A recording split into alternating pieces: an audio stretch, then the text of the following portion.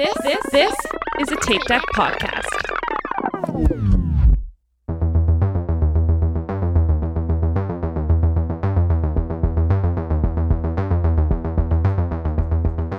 Hey everybody, it's H, and welcome to the latest installment of Dune Pod, your one-stop shop to get ready for the new Dune movie. This week, I'm joined, as always, by my co-host Jason. So I was a little bored, but I didn't blame the movie. I blame myself. And by the creator of Netflix's The End of the Effing World and I Am Not Okay With This, and the hit podcast Bat and Spider, Chuck Forsman. That's a tough choice. Do you run or shoot? Because your heart's about to explode.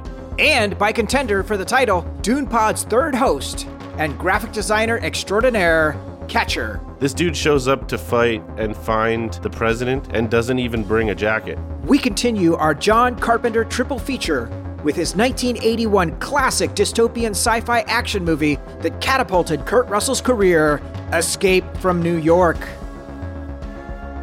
If you're enjoying the show, we need your help. Leave us a 5-star rating and a review wherever you listen to your podcasts, as it really helps new listeners find the show. And now, without further ado, Escape from New York.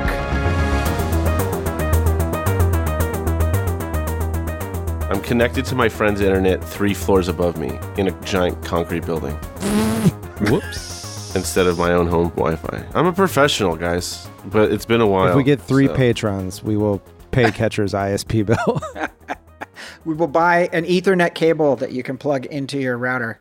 Well, we're really excited to be back from our summer break. A little rougher, a little worse for wear, but recharged. And we were originally meant to have Scotty Young tonight, and unfortunately, he was not able to make it with a last-minute commitment that came up. But we are so thrilled and blessed and thankful to have Chuck, the creator of Netflix's End of the Effing World, and I Am Not Okay With This, and even more importantly, half of Bat and Spider, hit Tape Deck podcast. Oh, yeah. Great show. Welcome, sir. Thank you. And Catcher, our contender for Dune Pod's third host title, and also our incredible graphic designer. So, Catcher, thank you. We're so glad to have you here. Yeah, happy to be here. Super stoked to be here. Awesome. Well, so last week, while we were on vacation, we had Slim on, and we kicked off, season 4, The Big Ones. And we knew that we were going to be doing John Carpenter. And so Slim jumped into our bonus episode and brought John Carpenter's Prince of Darkness. What do you think about that one, Chuck? I love Prince of Darkness. Alice Cooper? Yeah, it was one of the last Carpenters that I finally saw. Actually, I still haven't seen Memoirs of an Invisible Man. I haven't seen that. But yeah, that one blew me away. Nice. I love that one. It's good horror and religious and physics, psychological, philosophical discussions, but quite fun. So we are continuing our journey tonight with their 1981 first, big time. I think it was their second or third time actually collaborating, but this was the huge collaboration to put these guys over the top. Kurt Russell, John Carpenter, Escape from New York. Whoa. Next week on Dune Pod, just 1 week later for us, just 1 year later for Kurt Russell and John Carpenter as they reunite for the apex of their career together, 1982's classic science fiction horror film, The Thing. Wow. Also, I've never seen this. I'm on a real journey right now. Wow. This is three weeks in a row in which I've not seen the movie. Catcher, how are you on The Thing? Oh, I love The Thing. That movie's awesome. And the trailer for the new one, but not the actual movie. The trailer for the remake is good. The movie is poopy. And the original is, the John Carpenter one is awesome. So good. The remake, isn't it a prequel? Yeah. Okay. You don't have to talk about it. It's not a good movie. Okay, yeah. Well, I will let people know that The Thing is currently streaming on Starz, and it's available for rental in all the regular places in 4K. Whoa. You can only imagine. Those practical effects in 4K are going to be gorgeous. All right. Well, how about if we get down to some business with some Dune news? Would you like to know more? Dune news. So, Dune is burning up the international box office. We did it, Joe. We did it. Give us your thoughts, Jason, please. I am feeling very confident right now. I am feeling just really the best I've felt in years, if I'm being honest. Yeah, the international box office is really strong. The week over week drop off numbers are really strong. 32%. Has that ever been done before? 32% week over week. I think this is essentially the first blockbuster movie of the 21st century. Is what I'm starting to feel. No, it's going really well. I think it's pretty clear at this point the movie's going to work, barring like some kind of exogenous event, like, you know, all of the theaters have to shut down in a month, which the way that the last couple of years is going, certainly not outside the realm of possibility. I was trying to game out scenarios where, like, if the debt ceiling extension isn't passed, how does that affect the Dune box office? Stay tuned. Unclear at this time. But yeah, it's looking good for our guy Denny New Towns. Hell yeah. And I know, Chuck, you probably get Deadline delivered to your house every day. You wake up in the morning. Oh yeah, I'm a big numbers guy. All I think about. Your impressions, how you feeling about Dune? You think we're going to be okay? I mean, what do you mean okay? Well, we worry a lot about whether we'll be able to make part 2 because the film this is only the first half of the first book. So we're worried about getting that green light, you know? They have not greenlit 2 yet. Not yet. Have you heard about this movie Dune that's coming out? No idea. How do you spell it? It's D-U-N-C. Yeah. All right. Well, so we're really excited. 78 million in the first 2 weeks. I think we'll be over 100 million by the time we get to the US premiere, which means that opening weekend will already be across 200 million. So things are looking real good. So stay tuned for more updates, but we're happy about the box office. Second piece of Dune news. So I was in Raleigh, North Carolina at Drams and Drafts at 1 a.m. when I got the notification from the Mill Valley Film Festival. Dune Pod has been cleared as correspondents with press credentials for the Mill Valley Film Festival red carpet. Basically the most absurd email I've ever received. But I'm very grateful. We're a legit operation in case the Mill Valley Film Festival is listening now. So what does this mean? You got to get cameras? We get to go on the red carpet. We're going to go cover the film festival and Denis Villeneuve's arrival at the whatever constitutes a red carpet in Marin, which is probably like just zoning restrictions, I guess. I don't know really what that looks like. So will you like need to be filming with a camera or recording with the recorder with the microphone like at the line there? Yeah. That's what you're doing? One of us is doing audio. One of us is doing video. We may bring one of our toddler children to serve as a third camera person. That's good. The sympathy call out. So we're really excited. Denny, hold this baby, please. Exactly. Hold my baby. Apparently it's poor form to ask for a selfie, but like how many chances do you get to get a selfie with Denis Villeneuve? Don't ask for a selfie. Don't do that. Don't ask First and last press credential. Don't ask for a selfie. It's not cool. Yeah. Well, we'll see how it goes. Jason has a question. I have a question. We haven't sorted out whose question's going to get asked first. We haven't sorted out who's going to be asking the questions and how that's all going to work. So stay tuned. It's just great. It's just going to be great. I'm very excited about it.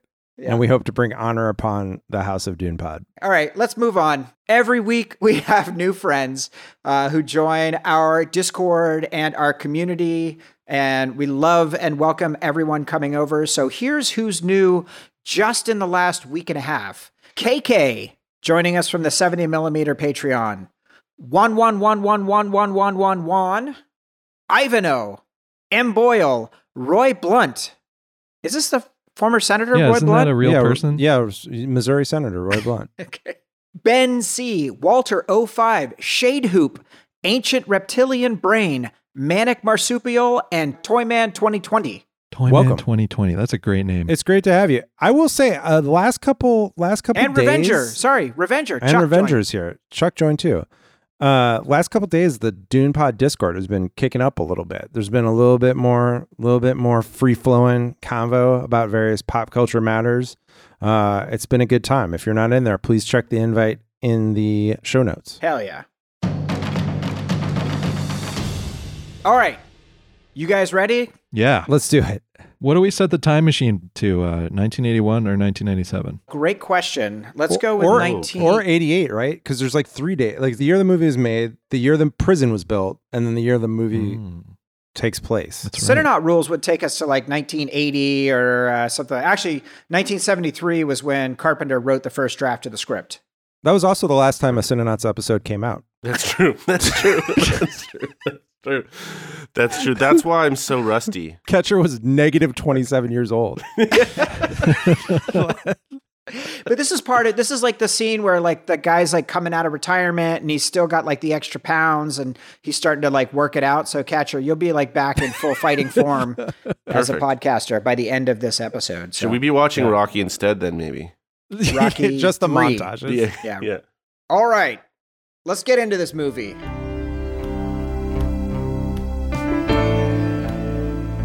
Escape from New York is a fight for freedom in a dark, possible future. Snake Plissken is a highly decorated veteran of the Sino-Russo War who was cast aside by his government and forced to turn to a desperate life of violent crime. Now, faced with a life sentence on a New York island that has been walled off and transformed into a maximum security prison, he is offered one final chance at redemption. Retrieve the president who's been kidnapped and crash-landed onto that very island. With time running out before his life is terminated in less than 24 hours, Snake will find himself hunted and on the run on the streets, rooftops, and subways of the city. Will he find the president and get him back to his world of safety and freedom, or will he discover that there is no escape from New York? Yes. Okay. Wow. Do you always put the name of the movie in at the end?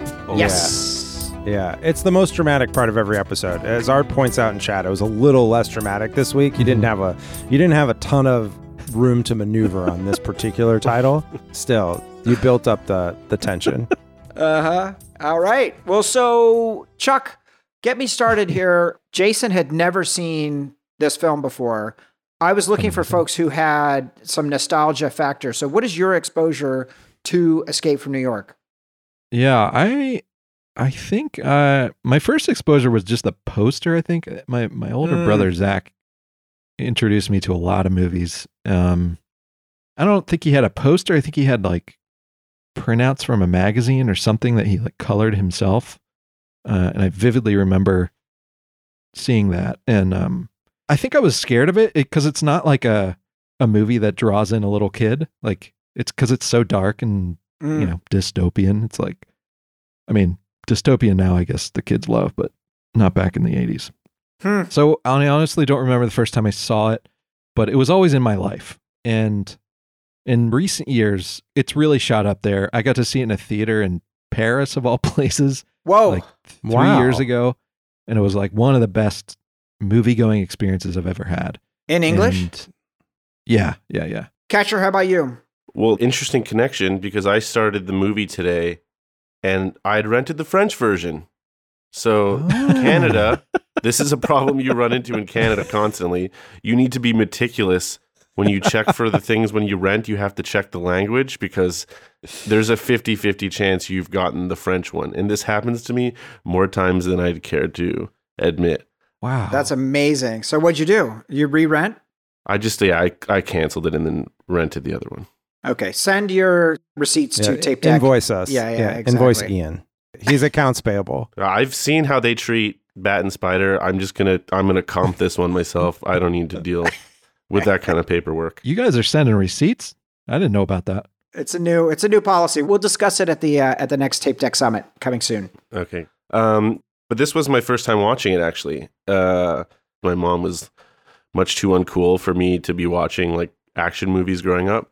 It was like True Lies was probably the most action movie I'd seen growing up. And that was like, I slipped it in at my friend's house one evening.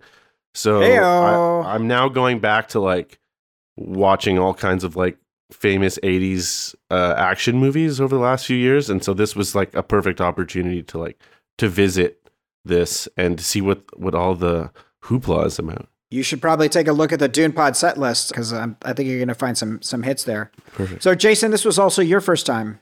Yeah, I was so ignorant of this movie that like it was only fairly recently when I realized that Solid Snake from Metal Gear Solid was obviously a reference to Escape from New York. Right. Like I was like, oh yeah, like that's an amazing invention in that video game. Good work. So I was excited to see that in this movie. Yeah, I didn't know this movie at all. Never seen it. Amazing. I've seen this movie so many times. Absolutely love it. Definitely had it in, the year that it came out or within a year or two. And I've watched it many, many, many times and just really love it for the atmosphere and the experience. And Kurt is phenomenal. So let's get into this. So it starts out with some beautiful exposition and it's really tight, right? And it starts with in 1988, the crime rate in the United States rises 400%.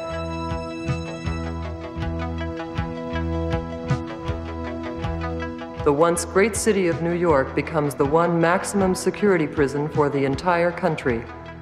A 50-foot containment wall is erected along the New Jersey and it gives shoreline, the description about how it's been walled off, in Brooklyn and all these other areas. Just super efficient. And you also have the demonstration of the attempted escape by people on a raft. And you see that these guys are not messing around in enforcement. Yeah, I'll say that exposition is very tight. What's less tight is the 3.5 minutes of opening credits that like lead up to that. Like John Carpenter fucking loves credits. The 3.5 to 28 minute opening credits of just like slow, moody synths, which I love. So that's fine. But like of basically nothing else happening. It's a very specific choice. Setting the mood. You got to clear the palette.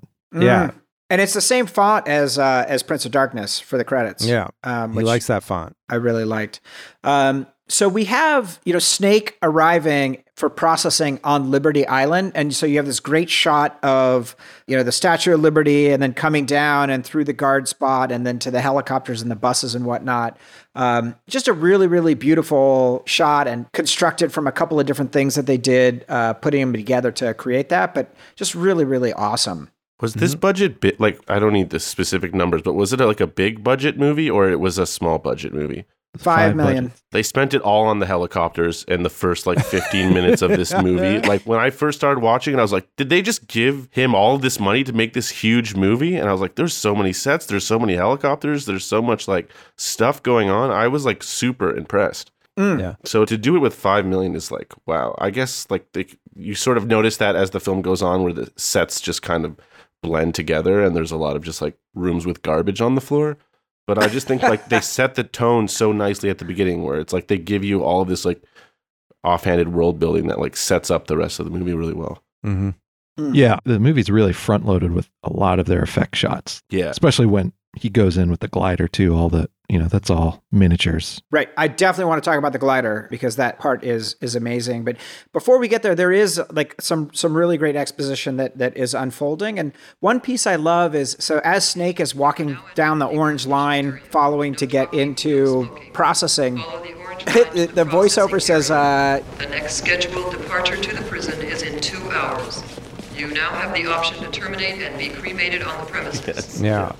That sets a tone. Definitely the fact that you don't even get a burial in this option. You're just going to be fucking Folgers crystal. In the compost. Yeah. Yeah. Dale says Jamie Lee did that voiceover. What? Jamie Lee Curtis? Yeah, John Carpenter collaborator. Halloween 2. Wow. Facts from Dale. My God, Dale. Wow. All right, Chuck, talk to us about this National Liberation Front. So these guys are pretty radical and they have hijacked Air Force One. What's your take on these guys? Are you calling me because of my politics? Yeah. You're politics? on the progressive end. I will say when I just watched this right before we got on, and that scene, I literally got chills in my body when the terrorist lady is saying this is for the workers. We're gonna fucking take this plane down with the in president. the name of the workers and all the oppressed of this imperialist country. Exactly. We've struck a fatal blow to the racist police state. Chills right now, even through you saying it. It's amazing. Chuck has that tattooed on his chest. You've never seen it, but it's there. That whole speech is there as a reminder. I think that the Liberation Front are the only heroes in the movie. Like, I think they're the only ones who really, you know, you could legitimately be like, all right, like, given the world that they're in, like, this seems like a reasonable course of action for them. Everyone else seems to kind of suck.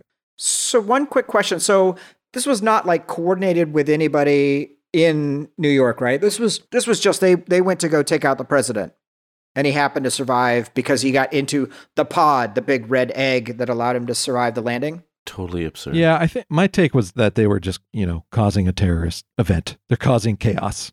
You know, love the pod though. The pod is super great. Amazing. The super red egg for the president is awesome. Okay, no, hold on. You're against it? I'm not against it. The pod is a smart idea. From an engineering standpoint or a design standpoint? This is a design thing. So all of it's fine. The only thing I have a problem with is you eject this thing out the back of the plane, right? So the idea is like, this is a last-ditch effort. We need to save the president. We need to get him out of the plane. Clearly, wherever he's going to land is like not ideal, no matter the circumstances. Right. The last thing you need to do is put a giant seal that says like, hey, the president of the United States is inside this. It's like, of course, whoever's coming by is going to grab that guy. If it's just an egg, maybe they think it's a bomb. They'll leave it alone. They won't touch it. In this case, it's like an open invitation. Like the guy inside, you're going to want to kidnap as soon as you find this. That would be easier. Slap that on the front and you'd be fine. This is a classic problem with the federal government of not having designers involved in the UX of the products that they're creating. They just got to slap that sticker on everything. Yeah. Unnecessary. I will say it hit different for me. Two things. A, seeing the plane crash into a building. Yeah. In Lower Manhattan. And then also just seeing the World Trade Center and seeing the two towers with the, you know, the power off, but just wreathed in the darkness. Like they were a really, really potent and important symbol. That really hit me. This is the first time I've watched it since 9/11. Yeah. The thing I always just think of when I watch this is like, try making this movie post 9/11, like all this stuff. And, you know, you could not do it. No way. I do like that the president, before he fucking yeets himself out in the giant red ball, says, God save me and watch over you all. Like, I think that's a great validation. Like, I got mine. You're fine. So now we have the introduction of Lee Van Cleef as Hawk. Bob Hawke, the police commissioner. What'd you think about this guy? Great. It's the king. He's Unreal. Great. Yeah, he's great. His presence is amazing in this movie. He didn't need the earring. I think that was unnecessary. Is that a John Carpenter? Like, he struck me as very much doing John Carpenter. Oh, you think it's a director proxy? I think so. I don't know. I think it's like Carpenter loves Westerns, and there's a lot of Western influence in this movie. So getting Lee Van Cleef was sort of that part of that recipe, I think. I just remember as a kid being really struck by him. Like, he just an amazing presence, and the intensity there is really good. Yeah, I mean, the conversation Hawk and Snake have at the beginning, you know, when he's laying it out and, you know, this is the situation. I know who you are. Just the tension between these two, unbelievable. I could listen to that scene, just the audio of it over and over and over again. So first of all, Snake emerging from the shadows, like the top of his body is hidden in shadow, and then he comes forward. You know, Snake tells him this is a running thing. Snake says, call me Snake. And Hawk says, 2 Purple Hearts, Leningrad and Siberia. Youngest man to be decorated by the president. He robbed the Federal Reserve Depository. Life sentence, New York Maximum Security Penitentiary. Just that idea in 1981, when this movie comes out, for you to say that he's been decorated in Leningrad and Siberia at the peak of the Cold War, like, you know what the fuck is going on. Like, it was intense. This idea of us being at a full-blown war with Russia and China. Yeah, take note, movie makers. This is how you world build. My God. I don't need to see a shot of the war happening in Leningrad. That line's enough. Right. Honestly, like, I didn't even, like, because this was the first time I watched it. I'm racing to watch through it to make it in time to record. I didn't catch any of his credentials, but he walked out of the bus with the eye patch, and that's literally all I needed to know. Like, he came out, and I was just like, this guy's clearly the most badass dude that they could find, because look at this guy. That all you need to know is, like, what he looks like. He peruses some gadgetry and some guns. You're like, great. He doesn't even need a jacket. This dude shows up to fight and find the president and doesn't even bring a jacket. He's got a sleeveless shirt on, and that's all. I was like, where's the jacket though? This is the Canadian perspective. Clearly the coolest fucking dude that's ever lived. This is crazy. The Canadian perspective is he needs a hoodie. He's Not got even one a hoodie, about just a Where's your light jacket? windbreaker. Literally have a anything. toque. It's like that's gonna impede him. He doesn't need that extra shit. He's fine. It's amazing. I mean, we should say this is like baby Kurt Russell, coming out hot off of the Elvis movie, and Right. before that, just a bunch of Disney movies. He was like a Disney actor, and this is like him coming out fully formed as an action hero prototype. Could have been Han Like, Solo. Almost. Yeah. Yeah. I have to say though too, like movies nowadays, especially action movies, like this isn't a comedy, but there's like something humorous about it woven into it.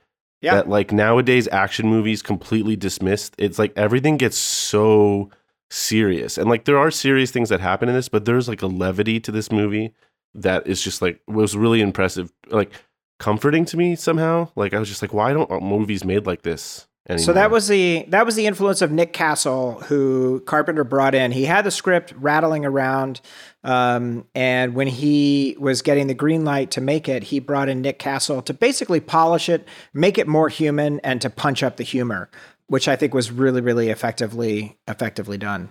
So we have the layout here. There's 24 hours. They have to get the president because the president's supposed to go to the Hartford Summit meeting. And if he doesn't get there in time, China and Russia will go home, and he needs a tape in his briefcase. And so Snake asks, what's on the tape? And he says, you know anything about nuclear fusion, Pliskin? It's a survival of the human race, something you don't give a shit about. And then he proceeds to implant secretly 2 small explosive bombs in Snake's neck, and then tell him he has 23 hours before they are going to explode. So that is an extremely effective technique for driving tension in this film, especially in the final act. This is why you got to do your research about these vaccines, because you just don't know. Jason. You don't know what's in them. No, Jason, no. All right, so now we're on the Gullfire. So Snake is going in, and he is taking this micro glider. So Chuck, talk to me about the lighting inside this cockpit and the displays that we have. Oh yeah, I mean just a masterclass in old school special effects. I mean, Yeah. I mean there were I watched some of the docs with the effects guys, and they're like, yeah, we're lucky that it was set at night because it would have been a different situation. I think that helps this movie age a lot better with the effects because flying around a cardboard New York City in the dark looks a lot better than if they were trying to like do a fully lit thing. And as I understand it, they originally were going to do like a computer simulation or something like vector graphics or whatever. And then that didn't work. So they literally just took blacklight tape and put it on the miniatures and then filmed that. Is that correct? I think that's what they did. Yeah. It looks amazing. Yeah. It's All that fantastic. It looks so good. Cool. All this bullshit they did for Tron like 3 years later, they should have skipped that and just gotten some fucking tape. Well, I was thinking of War Games, right? So you talked a lot about that, like the amount of renderings that they did for that. But I guess that was 4 years later. Oh yeah. Yeah. But like stuff like even I read about the water for the river, like when he's flying over the Hudson and there's like ripples, it looks like waves. That was just like the cement in the studio they were building the New York set. The cement just happened to have ripples in it, and they like one day it got wet, and they were like, "Hey, that looks like waves," and and then they shot it, and they're like, "Oh my god, it looks amazing." That's so cool. That's wild. I absolutely love the interior of the cockpit, and there's the green light on Snake's face and the red light behind him, so that he is like wreathed in this incredible view. Gorgeous. Oh, yeah. It's like pre-Iron Man. Like it's obviously not the same, but it's sort of that same thing of like a dude inside a space, and like all the technology that he's able to see. Just the way you see the city, it just looks so cool. It feels high tech. Incredible. So he lands on top of the World Trade Center and takes the secret elevator that's in place for the government to be able to get in and out, and ends up on the streets of Manhattan, which are a complete wasteland with trash and just absolute dystopian, nightmare all over the place. And in context, this is just 5 years after Gerald Ford denied New York's near bankrupt New York request for a federal bailout, prompting the line "Ford to city, drop dead," where people were like whole like blocks in the Bronx were burning. And the Bronx is burning. And yeah, it was a bad scene.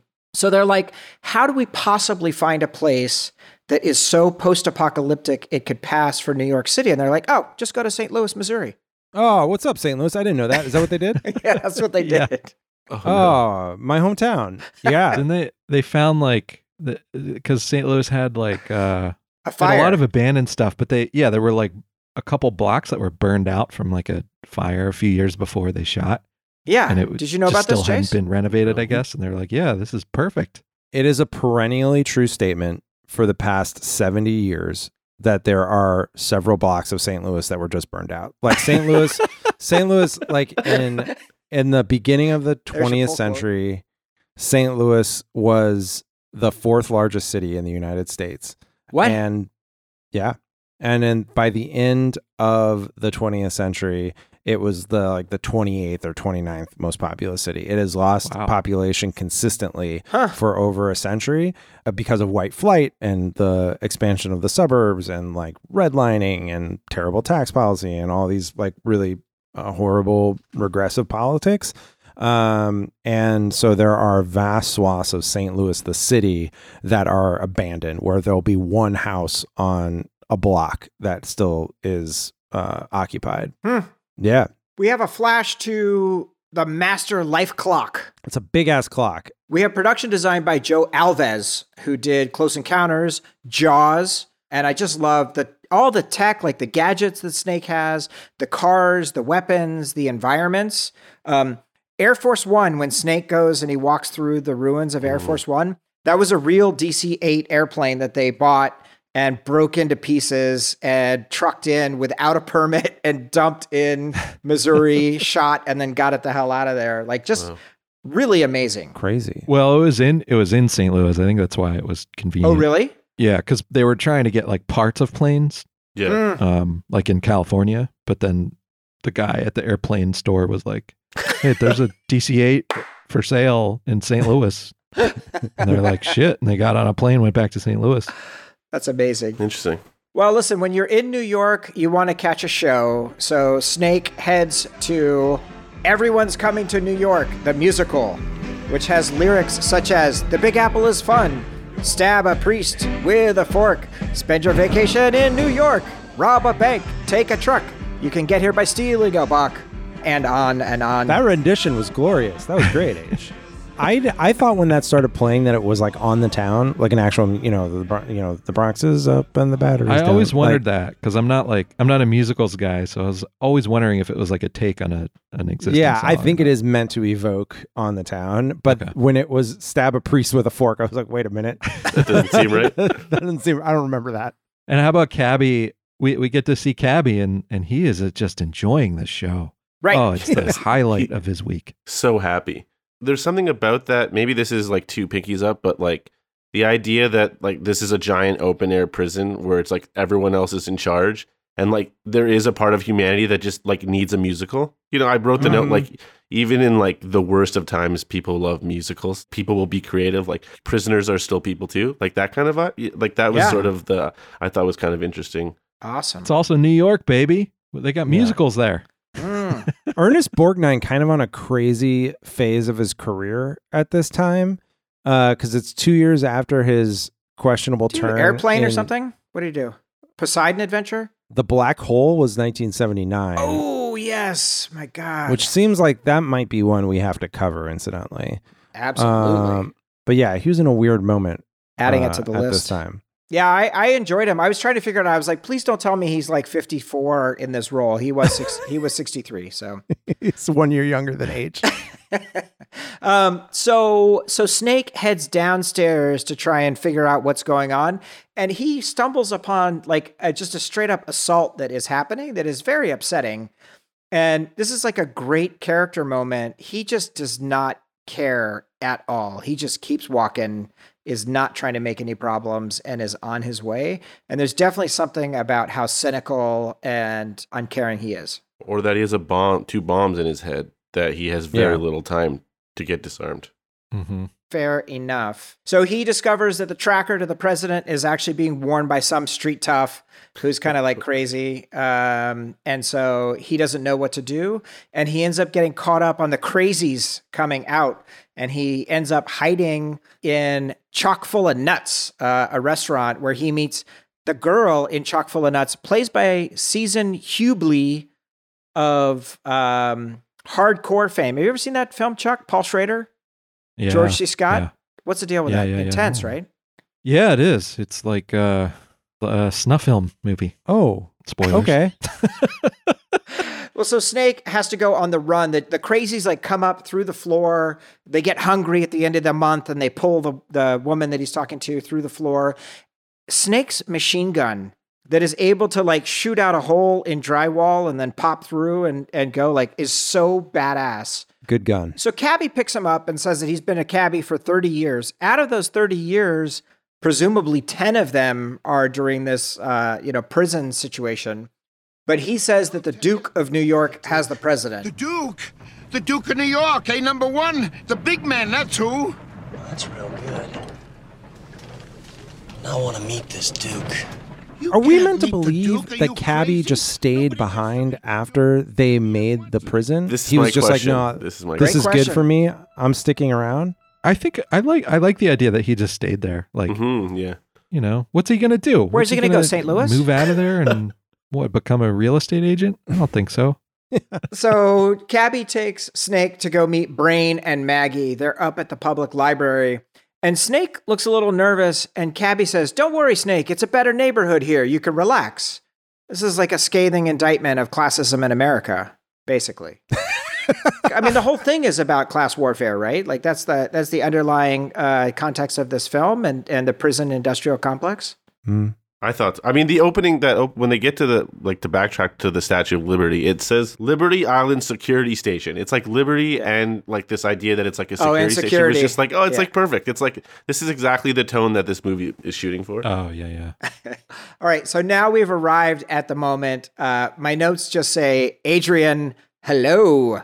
So Adrienne Barbeau as Maggie. So as I was scrambling today, I go to hit up Chuck. His Discord profile pic is literally Adrienne Barbeau from Escape from New York. So tell us about your relationship with Maggie, please, Chuck. Oh, I don't have a relationship with her. I've never heard of her. Who is that woman?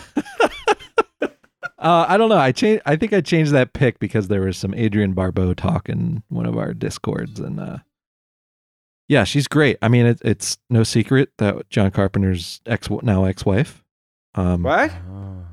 I didn't know that. Yeah, they were married. Wow, Yeah. it's a secret to us.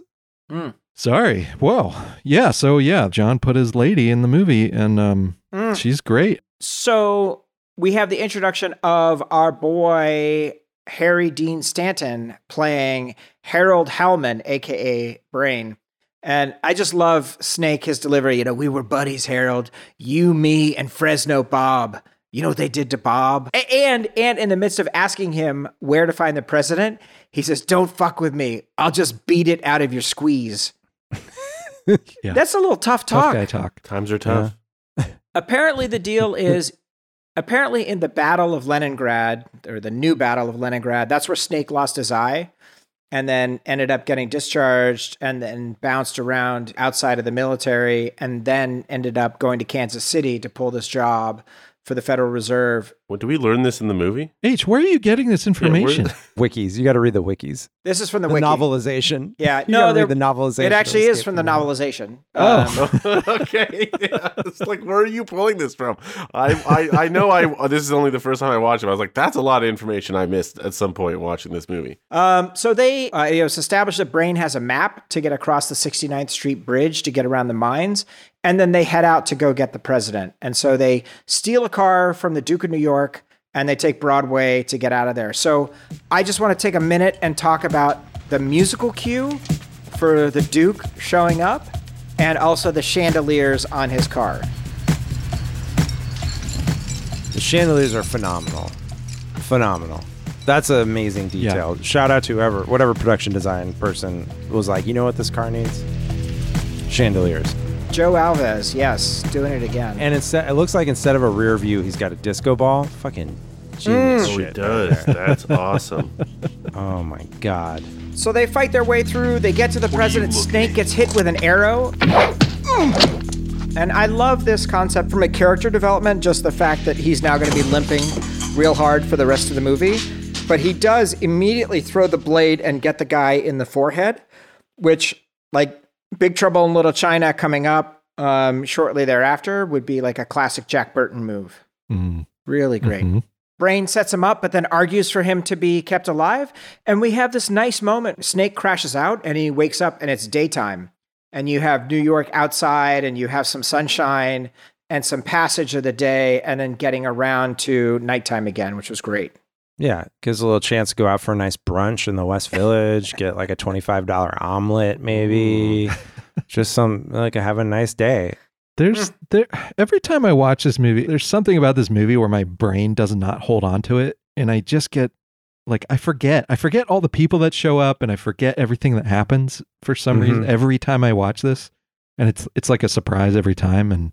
And like one character I noticed this time, how about the Duke's Romero? It's not like his right-hand man, Romero but that fucking is guy, phenomenal. that weirdo. The spiky who's hair guy? creeping around. Yeah, with His the laugh. pointy teeth. Yeah. Oh yeah. How great is that character? That guy's name is Frank Doubleday, and I was looking at his IMDb. He basically was never in anything ever again. Yeah, no, I mean, I don't know how that character was created. Like, was he written like that in the script, or did he show up and he was like, you know what, This is it. John? Hey, John, I'm gonna build a character for you. Like, Got you a wrote all these vision. boring lines, but how about if I'm just a complete weirdo? He does this one thing where he points, like as they're walking away, and he points at them like backwards. And I was like, same idea. Like, I don't know who decided that that's the way he should walk, but this is like, you're totally right on the money. The character is perfect. Yeah. Yeah. Take note, movie makers. You don't make that guy the star of the movie either. Right. Right. And we don't need all of his backstory. Yeah. He just is there. Yeah. Yeah, well, and he's there during a very important scene where so let's talk about the Duke of New York, right? So we have Isaac Hayes, chef, as the Duke of New York, and in this moment he's doing target practice at the president, and he's making the president say, I can't hear you. You know, what did I teach you? You're the Duke of New York, A number one. I can't hear you. You are the Duke of New York. You're A number one. He's shooting at him, and he shoots the briefcase, and the tape pops out. So this is where Romero comes and notices that and picks up the tape. And this is what made me think, Chuck, this is why you're destined to be here tonight, is the fact that cassette tapes play the cassette integral tape part. representation is just strong in this movie. I forgot how important it is. So Maggie and Brain are figuring out that the glider is on the World Trade Center. Did anybody else notice the way that Maggie was fondling her pistol while she was talking to Brain in that scene? No. What is she doing? Tell us about it. It's an extremely sensual scene. Describe it. It's just she's literally it stroking slowly. the barrel of the gun in a really inappropriate way. This is very uncomfortable while Brain is figuring out that the World Trade Center is the natural place to land the glider. So Wow. wild stuff. All right, well, we made it. We made it to the gladiator match in Madison Square Garden, and my notes just say Kurt Russell's body. Is this the first time we see the tattoo? So cool. The Happy Trails tag. The cobra coming up from beneath his panty line. How about that? So great. I remember when Escape from LA came out. I remember they were giving out fake tattoos of the snake tattoo. Yeah. Nice. I thought that was pretty smart of them. That's smart. amazing. A whole bunch of just nerdy idiots walking around the beach, all with these matching fake tattoos. Oh, so yeah. great. So he shows up. Who's he fight? Who's the guy he's fighting in the gladiator ring? Ox Baker playing Slag. Is Ox Baker a professional wrestler? Yeah. He was like a real wrestler, right? I think so. Far as I know. I couldn't find much information about him either, but like his presence at the goatee was great and his face was amazing. But I do love the Duke, where he gives us very extended. They sent in their best man, and when we roll down, When we roll down the 69th Street Bridge tomorrow, on our way to freedom, we're gonna have their best man leading the way. Oh yeah, that was good. From That was the neck dramatic. up. So good. So I love this fight. I love, the battle, like when they're hitting the baseball bats with the spikes together and they're like getting stuck. And then when he just brains him in the back of the head, that's like, oh man, all you time. feel it. Boink. You really feel that. As the crowd chants, Snake, Snake. So cool.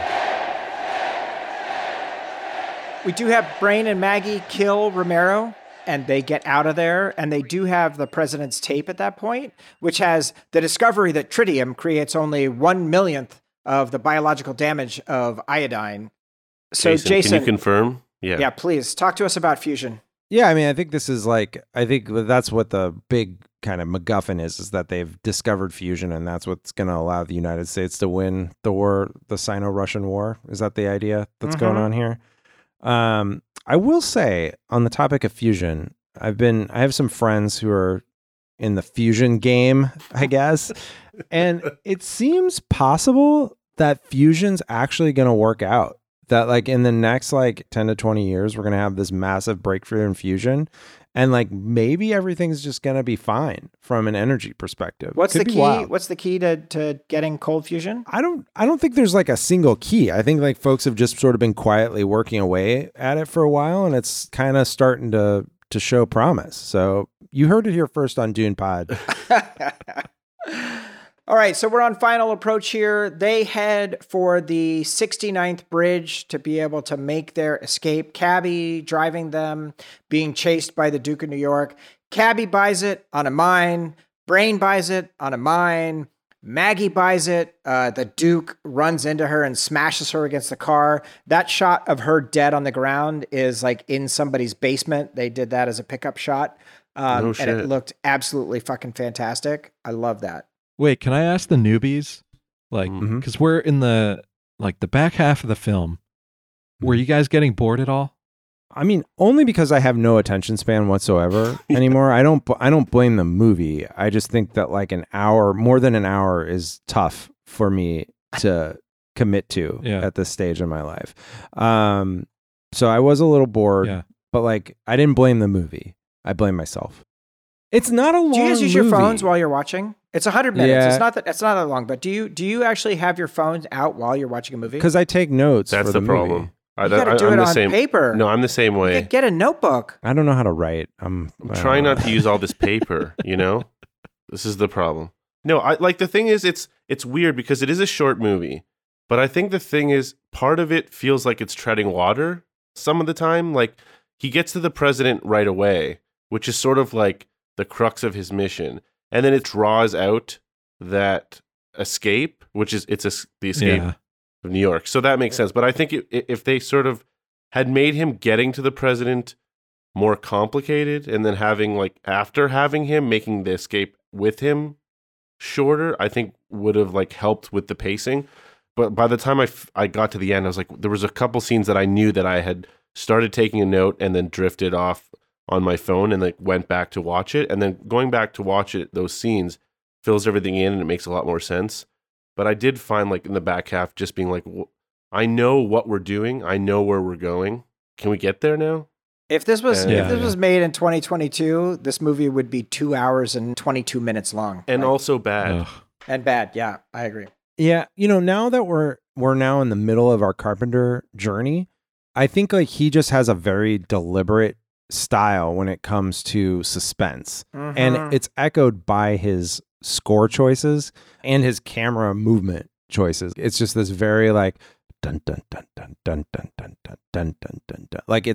It's meant to be kind of relentless. And if it was just, I'm just not used to watching that pace somehow in this style of movie. I love slow movies generally, but for a campy science fiction movie to move at that speed, it sort of misfires in my brain a bit.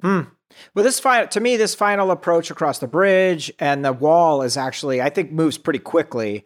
You have this those guys. Is where it picked up for me. Yeah. Once they hit the bridge, you're oh, and they just start killing people. Well, yes, and that's the thing too. You're wait, all the characters that I've been getting to know are now dead, and when did that all happen and why? And Snake quickly gets the president up and over the wall. the 50-foot wall on the other end of the bridge. And then Snake gets stuck halfway as the president goes off with the machine gun, killing the Duke of New York. I love that. But then Snake... I hated that. Did you say you hate that? I hated that. Yeah. Chuck's not going to support the tyranny of the state like that. Exactly. He's the ultimate abuse of executive power. That's not Chuck's speed for sure. Yeah, I did not like that. I also felt like it was sort of short-sighted on Snake's part, given his, prowess for the job that he is like taken on, that he would knock that dude out and just leave the gun for him. Not seemed kill him. like Yeah. super short. Not even necessarily, you don't have to kill him, but you don't He had leave 92 the gun. seconds. He had 92 seconds left. He was like, Snake. The gun was in his hand, and then he could just keep going and hold the gun. It just seemed weird that he would then drop it right beside him, this guy that he barely knocked out, Come on, Snake, you're smarter than that. I've seen it. I don't know. I mean, that's a tough choice. Do you run or shoot? Because your heart's about to explode. You don't have to shoot. Just you take just the have gun to run with with you. Yeah, that's all I'm saying. That's fair. Oh. So Snake gets up and over the wall and has to give the tape up in order to get the neutralizing of the bombs. And in the end, they do. And there's 2 seconds left. To me, Jason, I was thinking of the in War Games when Joshua's getting the launch codes and like he's got 6, he's got 7. I like that the way in which they diffuse the carotid artery bombs is just to like X-rays. irradiate his fucking neck. Like just be like, just stand still for a minute. We're just gonna fucking blast you, zap you with the raydowns. Yeah, that's great. So Chuck, I assume you really liked how the president was so thoughtful in his final discussion when Snake asked him how he felt about everyone dying to get him out. Oh, I mean, I feel like no one would write that into a movie, and he has nothing to say. Nothing. Yeah. He didn't even have any like a politician's answer. No. Mm-mm. He's Which was learned nothing. awesome. Like, from jettisoning himself out of the pod and just being like, suckers, I'm out. And it's like, you'd think he'd been through this traumatic experience that he would have like gained some personal insight or anything. But yeah, like 5 minutes before he was having a meltdown while he shot the Duke, with the machine gun. Can I himself. offer a counterpoint though? Yeah, go ahead. Which is from a staffing perspective. I was very impressed about the turnaround time of the president's communication staff, who was able to like show up as soon as he got out of the prison rescue, get the makeup on him, get the shirt on him, had the teleprompter ready to go. It's difficult to pull off like a live, like direct to camera event like that with just no prep time whatsoever. And he also was just ready to deliver that speech, even though he'd gone through a big trauma event. So that shows at least a level of professionalism in this White House that I think we can all support as Americans. my God, that was incredible. Wow. Trying to end the Sino-Russo war. It's for the people. So Snake has a quick talk with Hawk, and I love Hawk says, "You gonna kill me now, Snake?" You gonna kill me now, Snake? And he says, I'm too tired. and says the name's Pliskin instead of Snake. As the Good president evening. comes on and gives his speech, Although I shall not be present at this historic summit meeting, I present this in the hope that our great nations may learn to live in peace. and he goes to play his nuclear fusion tape, which Snake has flipped out and replaced with American Bandstand. Oh yeah, I forgot about that part of Amazing. staffing competence. There's one downside. Should have checked that tape. Should have checked the tape. Obviously, you checked the tape. So Chuck, the shot of Snake just walking away, pulling the tape out with a smile and a little bit of laugh, like that's just like the ultimate anti-hero moment. Yeah, great ending. That's all you need. Walking off into the sunset. Yeah. And potentially dooming society and then the world. Is it a society worth saving, H? I ask you. Is it a society worth saving? President of what? Yeah. Jason, your final thoughts and your rating for Escape from New York.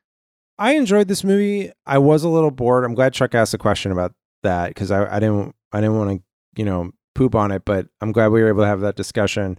I really respect sort of just how complete a world it tried to build here. For the time 1981 to do something like this is pretty remarkable. We talked about sort of all the effect shortcuts they used, and Kurt Russell's a tremendous, action movie star in this and kind of, comes out of nowhere essentially. So there's lots to say in its favor. It's just not watching it from 2021's perspective, like the pacing or the format that really works for me. But I'll still give it a solid 3 stars. I think I gave Prince of Darkness 2.5, and this is better than that. So, all right, 3 stars. Chuck. I'll give it a 5. It's a 5. Nice. Nice. Yeah. 5 banger. Yeah. Yeah. Like I said before, every time I watch this, it's almost like hitting reset. And I just get sucked into it again, and I notice new stuff. And even though I know what's going to happen, I still get surprised by everything that happens. And the score is phenomenal. Oh, geez. We didn't even talk about the score. Yeah, the score is good. It is good. God. I mean, I'm a freak who just listens to that, when I'm doing, work. I mean, Jason talked about the score. It's just that deliberate theme that pops up the whole time. It's so, it's just great. It's great. Amazing. Catcher.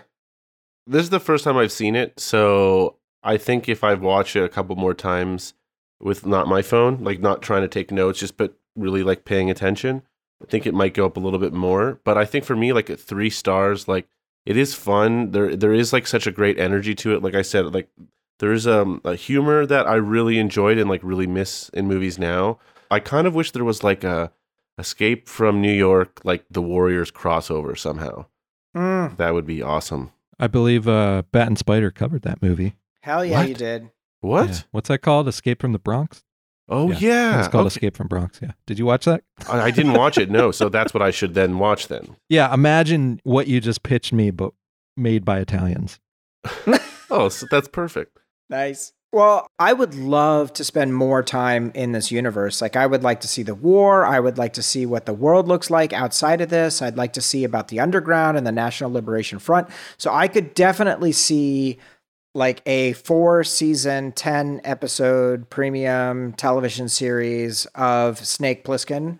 Like, I actually think that would be pretty dope. And there's a lot of room to mine there. Ultimately, I would say this is a 4-star film for me. I absolutely love it, and I think it's important and wonderful and beautiful. It is a little bit slow and somewhat goofy from time to time, but it's absolutely fantastic. Great film.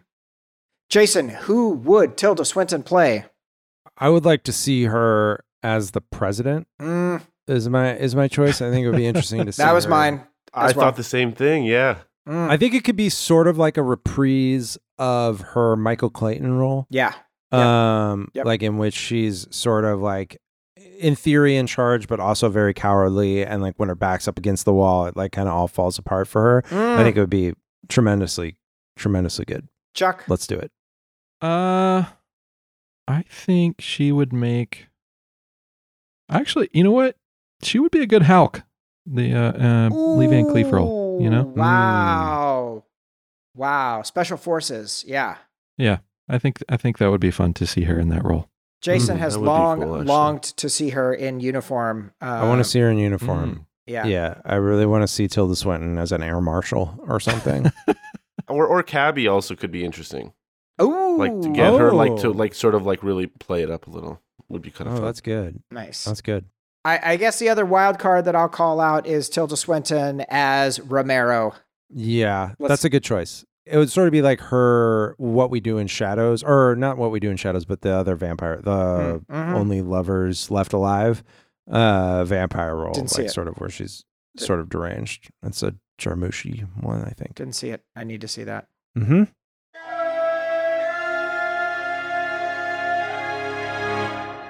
All right, here we go, guys. Let's get into some letters. Jim Potter, I just had to call real quick about the vacation episode, Prince of Darkness, which was a fantastic episode. I love Prince of Darkness. It definitely feels like Carpenter's kind of Euro-Italian film. You know, it kind of has a Fulci vibe to it with the weird kind of plot and the strange, stilted acting, and especially the special effects. And it's a great soundtrack. I have a copy of the soundtrack that Death Waltz put out years ago. I'll put it in the Discord. And, of course, I was a little disappointed that we had 3 white males on there who couldn't name, like, more than 1 or 2 Alice Cooper songs. It's kind of a bummer. But, hey, you know, whatever you're into, that's cool. Huge Alice Cooper fan. And speaking of singing, thinking of H doing that a cappella 501 Blues commercial, I wonder if H maybe also did his own rendition of Bruce Willis's Seagram's Golden Wine Cooler song for any type of competition where he could have won a ribbon or a trophy or something. And last bit of info is I actually saw John Carpenter in concert in 2016, which was an amazing live retrospective. I also saw Alice Cooper in concert in 2016. Not together, of course, but that was a great show, too. Anyway, that's it. I'll call back about Escape from New York. All right. Thank you, Corey. Amazing. That was great. 2016, a good year for Corey concerts. Yeah. Can you believe we're going to see Corey in the flesh in less than a Live. month? We're going to see live Corey. We're going to be able to smell him. Wow, Corey's coming out? Chuck, yeah, he's coming out. Are you coming out to the Dune Pod free screening October 21st in San Francisco? Nope. No, I'm not. Catcher, Sorry. are you coming out for the Dune Pod free screening on October 21st in San Francisco? No. Okay, no pressure. Sorry about that. All right. Listen, I would love to be there. Don't worry about it. Yeah. Don't worry about it. It's okay. It's fine. Kev, our next letter writer is coming. All right, here we go. Escape from New York. Hey guys, first off, apologies for no voicemail. I'm not getting home until after the show tonight, so the audio quality just wasn't where it usually is. You guys deserve the best, and believe me, I tried. I had a bunch written about Escape from New York, but I went back and listened to the Prince of Darkness episode. At the end, H claims that Escape from New York is the first collaboration between Carpenter and Russell. I didn't say that. In fact, their first collab was the made-for-TV epic Elvis. Get him. Have you heard of this? It's a no-frills 3-hour movie about Elvis, and because of that, it's probably the weirdest movie Carpenter made. Russell's uncanny as the king, though. They did a great job on the Shout Factory Blu-ray a few years back. In local news, this is bad. After the ticket cancellation debacle with the New York Film Festival, I am back on track to see Dune next Saturday night. No Denny in person, but still much to be excited about. Thanks so much as always. Your man in New York, Kev. How come everyone gets to see Dune like 12 weeks early? What the hell is going on? But that is wild shit. The New York Film Festival sold a bunch of tickets and then just like emailed people and was like, lol, those tickets are dead. You're refunded. Go pound sand. Which is not cool. So anyways, Kev, thank you for writing in. And we're so excited to see you in San Francisco next month. Here's our final voicemail for the night. Dune Pod, hey, it's Corey from Austin, Texas, calling about Escape from New York. There's probably not much I could add to this conversation that you guys have already had on this show. It's a stone cold classic. Everything about it's great. So let's just jump to it. Who would Tilda Swinton play? My gut says Romero. That Frank Doubleday's character there, he is wild, and I think she could really bring something to that. But my heart says Hawk, Lee Van Cleef's character. I think she'd really be pretty dynamite as that as that's a good choice. Snake's ex-partner and all. Anyway, which is all from the novel and the cutscenes and all that. Anyway, all right, guys. I'm sure this is a fantastic episode. I'm really looking forward to hearing it. Take care. Cutscenes. Corey and H intertwined there. Did you not mention both of those people? H. No, somebody else said Hawk. Chuck said Hawk. Oh, right. Yeah, I did. But I love the fact that Hawk is also Special Forces. Texas Thunder was his unit as opposed to Black Light or whatever. Just the details that were dropped in there were amazing. All right, you guys, we did it. Catcher, what do you have to plug, my friend? It's time for a Dune Pod tape deck exclusive announcement of the return date and featured movie for Cinenauts Season 2. Go. We are days away from an announcement about our release. That's all I'll say. That's all I'm allowed to legally say. Do you remember, Jason, Catcher was on Dune Pod? I think it was like it might have been like the Call Me By Your Name episode. He literally was on our podcast, and the next day after we recorded, they launched Cinenauts, and he did not tell us. It's true. This is not the platform he brings his Cinenaut news to, obviously. And that's fine. We're glad to have him at all. I'm not in charge. I'm just the guy that draws the pictures. That's it. That's all I do. And whenever Boom and Ian tell me I can say things, then I do that. Yeah. It's coming soon. We're all waiting and it's for going it. to be great. It'll be great, and everyone will love it. And we'll be back, and we'll be firing on all cylinders. Great. But we need to take our time. Cinenauts, we miss you. We love you. Ian, come home. Chuck, you familiar with this little thing called Vinegar Syndrome? You heard about these guys? Yeah. They do incredible, some of the greatest film releases of movies. Film releases of movies. Well, the releases are great, but the movies are terrible. Well, I heard about this movie called For Mad Men Only. Oh, yeah. Why don't you tell us about this, Chuck, please? This is going to get convoluted. So it's not Vinegar Syndrome. They distribute this other company called Utopia. Great. Utopia is releasing a movie called For Mad Men Only, which is a great documentary on the wonderful Del Close, who, if you don't know who he is, he basically invented modern improv, right? And trained probably every comedian you've ever seen on SNL and everywhere else. At Second City in Chicago, right? Yeah, and his own theater he made after he left there, and he was a very interesting guy. He also did comic books for DC called Wasteland, which are very weird books. And I was lucky enough to be asked by the folks at Vinegar Syndrome to draw a slipcover for this movie. Oh, cool. Release. So that's awesome. yeah, that's I think people are starting to get them in their hands now. So if you order one from vinegarsyndrome.com, you'll get one quick. And it's gorgeous. The artwork is beautiful. Improv is great. Chuck is a noted improv enthusiast. And part-time local. I backtracked on my improv hate after watching this movie, okay? It's a beautiful cover. It's a fine art form. Awesome. And of course for Chuck, we know Bat and Spider, you guys are always right around the corner with another amazing episode. Oh, yeah. Tomorrow we're dropping an episode on The Initiation, an 80s slasher. Just quickly. If you are listening to this right now and you have not listened to Bat and Spider, you need to wait till this episode is done. Good. It's only a few seconds left. Finish it. And then go download literally any episode you want. It's like one of my favorite shows ever. It's so great. The two of you guys make the best show ever. So funny. That's all.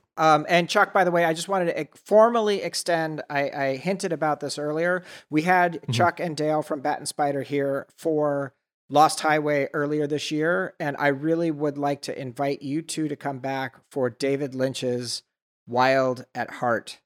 I know you've read the Sailor and Lula books, and I want you to come No, I haven't read them. Okay, I haven't read them. But you talked about them last time you were here, so that got me fired up for it. But anyways, I'm excited about that and would love to have you guys come back. Dale is not ready for that. Dale cannot handle it. All right, we did it. Good work, everybody. Good job. Thanks for doing it, you guys. Oh my God. Yeah, it was a blast. I'm just glad I could tick it off the list of movies I need to watch. It was great. It was so much fun.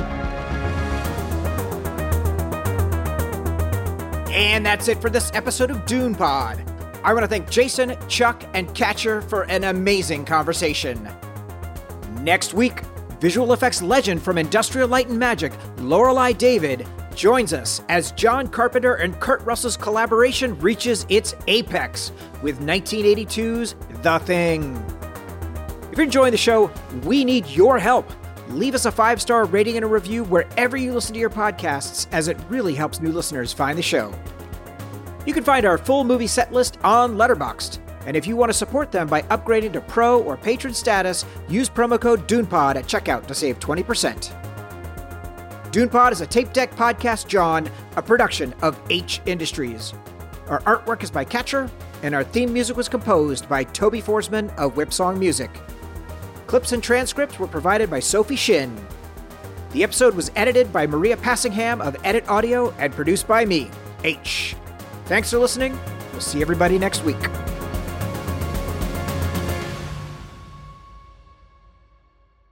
Did you guys know, I probably should have said this on the pod, that John Carpenter won a lawsuit over this movie? For what? Because Luc Besson made a movie called Lockout in 2012. In space? Oh. Yeah, and apparently, I've never seen it. Apparently, it's just Escape from New York, and he successfully sued Luc Besson. And, oh, wow. Really? Amazing. for basically stealing the story. Yeah. Way to go, Luke.